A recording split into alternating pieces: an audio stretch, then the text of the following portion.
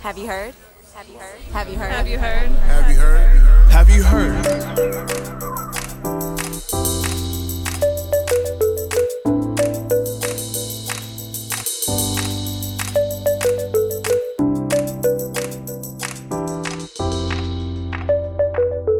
Welcome to Have You Heard? I'm Jennifer Berkshire. And I'm Jack Schneider. And our topic today is one of my very favorite themes, how education embedded inequality. Jack's nodding. Yeah, that's the theme. Now, Jack, this is where you step in and point out that while my interest may be very contemporary, in fact, this topic has deep historical roots. Is an old story. Yeah, right. This is an old story. It's sort of ripped from the headlines, right? That we have rising inequality, and yet we also see people acquiring more and more education, not only publicly funded PK through 12 education, but higher education as well, such that now, right, there's this burgeoning free college movement because people feel like, college is, the new high school essentially in terms of what one must have in order to gain an entry-level credential in the workplace. What's going on here? It turns out that this story has roots that are well over a century old, and Tina Groger is going to join us today to talk a little bit about that. Well, this story starts with my learning about a brand new book and getting very excited. A familiar tale to regular listeners. The book is called The Education Trap: Schools and the Remaking of Inequality in Boston. Author Christina Groger's destination was another time in America when inequality was raging, the Gilded Age of the early 20th century. Just like today, more education was offered up as the fix for helping workers get ahead. And also like today, the solution, well, it didn't work. So Christina set out to understand why. The sort of vision that John Dewey has of using schools essentially to transform the economy was very attractive. But the question of, why doesn't progressive education actually lead to this much broader structural change was an ongoing question for me. And so basically I started this project with the question of why does progressive education fail in doing what Dewey thought it would do? And then that led me to taking on a much bigger sort of political economy history of this period to understand how education and the political economy related, we're always connected so that they really help shape each other, and all of the inequalities of the new corporate economy became part of the new school system. We tend to think of rising inequality as a relatively recent phenomenon. But as Christina delved into this earlier unequal era, she discovered a lost history and a lot of lessons that have gone ignored. It makes sense that there's a lot of attention on the 70s where you start seeing this new shift towards rising inequality, wage stagnation. But I think what's so striking is that if you just go back a little bit earlier, there are so many parallels between right now and the early 20th century. And because there are these parallels, we can learn a lot from, the first time that this was happening. Late 19th, early 20th century is also where so many features of kind of our modern corporate economy were created, that it makes sense to look at that era for really important dynamics or important patterns that then really set the stage for future developments in the 20th. What's so striking about the history that Christina recounts is how familiar it feels. That's because what we think of today is the human capital model of education, where we invest in our skills and then reap the rewards on the job market and in life. Well, the Gilded Age is when that way of thinking really begins. And as that dream really began to take hold, there were plenty of early 20th century edupreneurs ready to cash in on it. A number of things stand out as sounding just, could have been said today. So the turn to vocational education and saying, if only we had more training that would directly feed students into well-paying jobs, especially industrial education, even though, as I talk about in the book, that never really didn't work then. I don't think it's going to work now. Comparisons to European educational institutions and education as a means of international competitiveness. All of that was present in the progressive era. One of the things I was not expecting is this whole sort of sector of proprietary, what we would now call for-profit institutions. I took a whole series of photographs of just educational advertisements on subways and buses when I was working on this project. And some of the same language you see in these advertisements for proprietary commercial schools in the early 20th century, come to this school and you will gain all the training you need to be a successful business person, just sort of selling the human capital model of education. So, Jack, Christina has been painting this vivid picture for us of the Gilded Age and really this first period of profound inequality in America. And I want you to take us up to the present and walk us through this idea that there's this kind of educational paradox, right? That we believe so deeply that education is going to be the thing that fixes inequality, and yet it can't. Yeah, I think one of the things that she argues so persuasively here is that more education does not necessarily lead to more social mobility. In fact, it may be the opposite. And that's the paradox, right? That in the United States, we have globally the second highest rate of education in terms of how much education is received by individuals in this country. We're second only to Germany. And yet, we're near the top in terms of social inequality. We have, huge chasms between the wealthy and the poor in this country, despite the fact that we have universal public education, pre-K through 12th grade, and that many people gain access to higher education through our community college system. So the question she's essentially asking here is, what gives? Now, if you're a regular listener to this podcast, you're probably familiar with what's known as the high school movement. That was the period when high schools sprouted across the land and new students, especially women and second-generation immigrants, flocked to take advantage of them.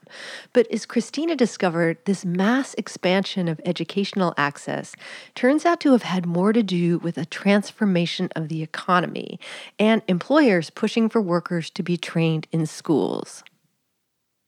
In this period, kind of the emergence of large mass production scale industries, big corporate bureaucracies become filled with clerks, accountants, bookkeepers, secretaries, new kinds of white collar employment in business. And this sector of work, those kinds of jobs are easier to learn in a school setting than, say, craft skills, but they're not central to the existing public school system. So first on the scene, you see these proprietary, they call themselves commercial colleges or business colleges, but most of them are kind of like high schools that begin to offer training for these new types of jobs. And I argue that the rise of the public high school, we should actually understand as kind of a reaction, at least in urban centers like Boston, as kind of a reaction to the success of these proprietary schools that, although on the one hand, they are offering new kinds of training to populations that were not well served by the public sector, I argue that that's actually an important driver of the public high schools. And this is the era known as the high school movement, huge expansion of secondary education. Biggest demographics are women, second generation immigrants, kind of working class students who start using high schools, usually not even until graduation, but just for a few years to get the skills that they need in they're called commercial classes, to then enter this sector of work. Okay, I just want to test my understanding here by attempting to restate to you what the argument is here. So bear with me and be gentle. So the idea is that in order to gain more control over their own shops and industries, management essentially promoted a new class of workers, a white-collar managerial class that had been educated in the schools. These are people who primarily had high school degrees 100 years ago and who have college degrees now, and then sought to use those people to manage less skilled and more mechanized labor in order to essentially break the power of these skilled craft workers who increasingly were threatening the kind of top-down authority of those who owned the means of production. I would say the one important dynamic is that in trying to destroy the power of craft unions, employers try to basically come up with other types of business models that don't rely so heavily on very specialized craft workers. And one of those is giant mass production industries that has a much bigger proportion of white collar workers. So in sort of pursuing this industrial strategy, white collar workers expand, but then an important dynamic in that sector is that you also differentiate the white collar worker sector. So you get, the vast majority of what becomes pink collar work, right, or feminized labor at the lower end. So most clerical workers and sales workers are women. And then at the top, this kind of new powerful managerial class that gets consolidated by elite white men for the most part that then can use more advanced education to secure those positions. My favorite thing about the book was just how shockingly familiar it felt. And I'm thinking about, here you have from basically the earliest days, you have all these do-gooders in Boston. And they're sitting around and they're thinking, gee, these workers, they're not making very much. It must be because they lack skills. And we want them to make more money, but we're going to take a couple things off the table. They can't band together to demand more money. And we want to leave basically the essential structure in place. Now go ahead. Yeah, no, I mean, that was also a kind of like striking and maddening repeated line that these professionals, usually like college educated reformers, and I think with good intentions often, sort of imposing a model of professionalization, which maybe worked for certain occupations that I argue, right, like what makes a successful profession is usually it has to have some very central role in profit making in the corporate economy. But sort of assuming like, oh, all that you need to make a higher status profession is more training and more education. And that will turn you into an expert. And then you'll be rewarded in the labor market with higher wages. The example in the book that's sort of the most striking is creating these schools of housekeeping to train domestic servants to become, right, like professionals in domestic work. And nobody shows up. Like no domestic servant is going to want to, if they have the time, they're going to go to school for a different kind of work. They're not going to go to school to improve their skills to become a better domestic worker. I think we can see as a sort of like professionalism or professional ideology really misinterprets just like how power works in the labor market and leads to all of these sort of failed education attempts. Then, as now, employers saw a clear benefit in having job training be something that the schools did and something workers themselves were ultimately responsible for.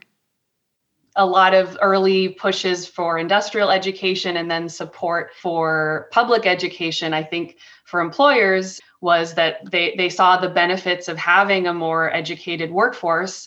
And it was something that they would support maybe through taxes a bit, but it meant that they didn't have to take on the training responsibilities for workers themselves. And because it's this sort of putting the burden of becoming a better worker onto individuals, it's also, I think, helpful for employers because it sort of takes away the attention on them and their role in the political economy, and essentially is a good way of like ideologically of blaming workers if they don't get a job or if they aren't successful in the labor market, rather than having people think about other possible solutions.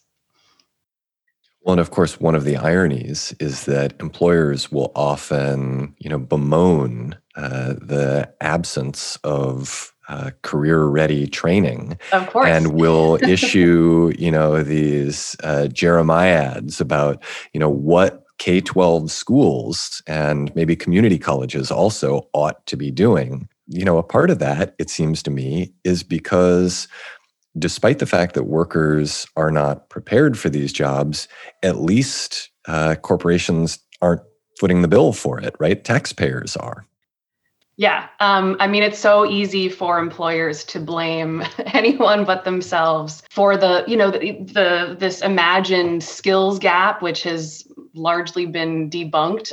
But you keep hearing, right, the skills shortage. Usually there's not a skills shortage. It's that employers aren't paying workers enough, because if you raise wages, there might be more employees interested in training for that position. So I think employers can rely on educational arguments really as a way of sort of diverting the blame onto workers, or onto the public education system that isn't doing enough to train future workers. That becomes a very handy excuse for them. The Education Trap is really a book about worker power, how craft unions lost power at the turn of the 20th century, and how the shift to more educated labor was in many ways intended to weaken the ability of workers to make demands. Fast forward to the present, and Christina argues that if we really want a more equitable society, we have to move beyond schools and focus on what's happening in the workplace. I think this is where the importance of worker power, of sort of the economy efforts that can actually increase wages, improve working conditions, like that has to be first, because so often students and families, and the population they're pursuing education, but a big motivating factor is in order to access a well-paying job. But, those jobs are shrinking, growing more unequal economy, and lacking sort of real worker power. I think more and more education is only going to perpetuate those trends. So I think if we can kind of prioritize the labor issues at stake here, we could minimize this sort of ongoing credentials race. And that could also then free up our educational system for other things, right? It's not inherently bad that, everyone stay in school for 16 years, but we could be doing other things with that time, or we could, be doing other things that are not education with that time. But I think we can't really solve the problem, or we can't halt that expansion unless we focus first on what is actually going to improve jobs in the economy. And that's not going to be more and more education. Okay, so I had one final question for Christina. I can already predict that one of the responses we'll get to this episode is that it's a little rich that we're talking about a quote-unquote education trap when all three of us hold PhDs, and two of us are gainfully employed with academic jobs. No reason to go into the employment status of the other one. Christina says she gets that critique.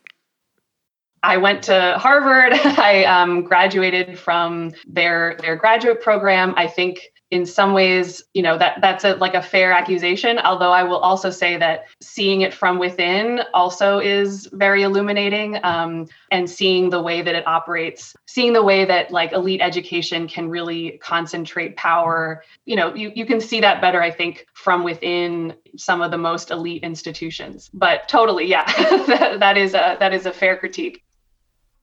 That was Christina Groger. She's an assistant professor at Lake Forest College and the author of a fantastic new book, The Education Trap: Schools and the Remaking of Inequality in Boston. And Jack and I will be right back to wrap things up, and I'll be surprising him with the topic of this episode's In the Weeds segment. Free market fever is finally on the wane, except for, wait for it, education.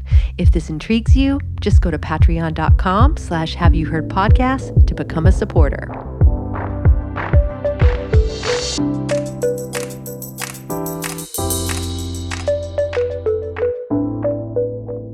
I think part of what's so frustrating about our current moment is that you really do feel people waking up to the idea that education cannot be our only solution to economic problems.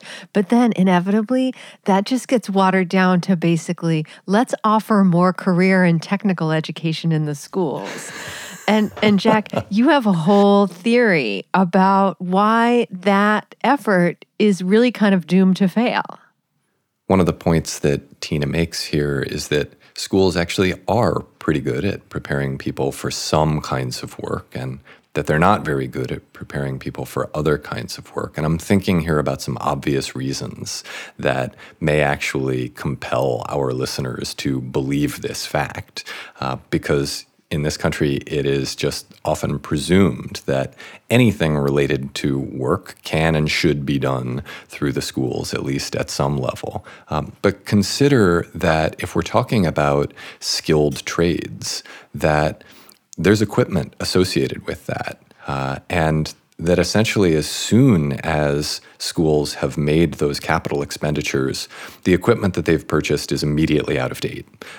That schools just simply can't keep retooling at the speed that industry can. And there's something quite similar in terms of staffing, right? That teachers would have to be retrained constantly because they're not actually working in industry. So they're not participating in the changing field that they're ostensibly preparing young people to enter. And so the idea that you are buying equipment that is instantly out of date and you're hiring people to teach classes that are instantly out of date, I think is a really compelling reason not to teach certain kinds of workplace skills in schools. And then finally, there's the piece that is, if teachers were able to teach those things, they often could get jobs in industries that are a lot more lucrative than teaching. There's simply no competition there, as opposed to, if you want to be a writer, for instance, and it's either teaching or freelance, right? Teaching sure beats the heck out of freelance in terms of paying the bills. There aren't that many people who are able to be professional historians, right? There aren't that many jobs. Now, you do get into competition for folks in some of the areas where we've actually seen scarcity in terms of math and science fields. So the point here is just that, I think we need to be a little bit more thoughtful in terms of what schools actually could plausibly do in terms of workplace preparation. So, Jack, our regular listeners know quite a lot by now about how you've spent your pandemic. We hear all the talk about you teaching online and your daughter, how she's virtually educated. But I bet people are wondering, well, what about Jennifer? What's she been up to? And weirdly, through this whole... That is an elaborate setup for yourself there. Weirdly, through this whole time, my husband and I have been writing a book about the history of the largest electrical workers union in Boston, which eerily parallels the story that we heard about from Tina, and in many ways comes out as a kind of shining success story of what things could have been. They have almost kind of like a social democracy, and the rub on trade unions is often they sort of hoard opportunity for their members. That, oh sure, right, these guys earn $50, $60 an hour. They have fantastic benefits, but so much of their power derives from keeping people out. And that's not the story of this union at all. That they realized at a certain point that if they were going to gain market share, right, they couldn't limit access to just the sons. Right? And so you see the union gaining in size and diversity and strength through that. And as a result now, they are powerful for exactly the sorts of reasons that Tina mentioned. Right. And that's exactly the kind of power that Tina argues in her book, industrialists were trying to break in terms of their de-skilling of labor, their reliance on management to oversee a less skilled labor force, relying more and more on mechanization. And that has served them quite well in terms of being able to set the pay scale in a way that returns value to shareholders rather than to workers. Well, Jack, I have to say that I loved working on this episode. Tina's book is fantastic, and I really enjoyed getting to go back in time to a period that it turns out you didn't really know all that well. Oh, yes, that's right. I had to look a couple things up for this one.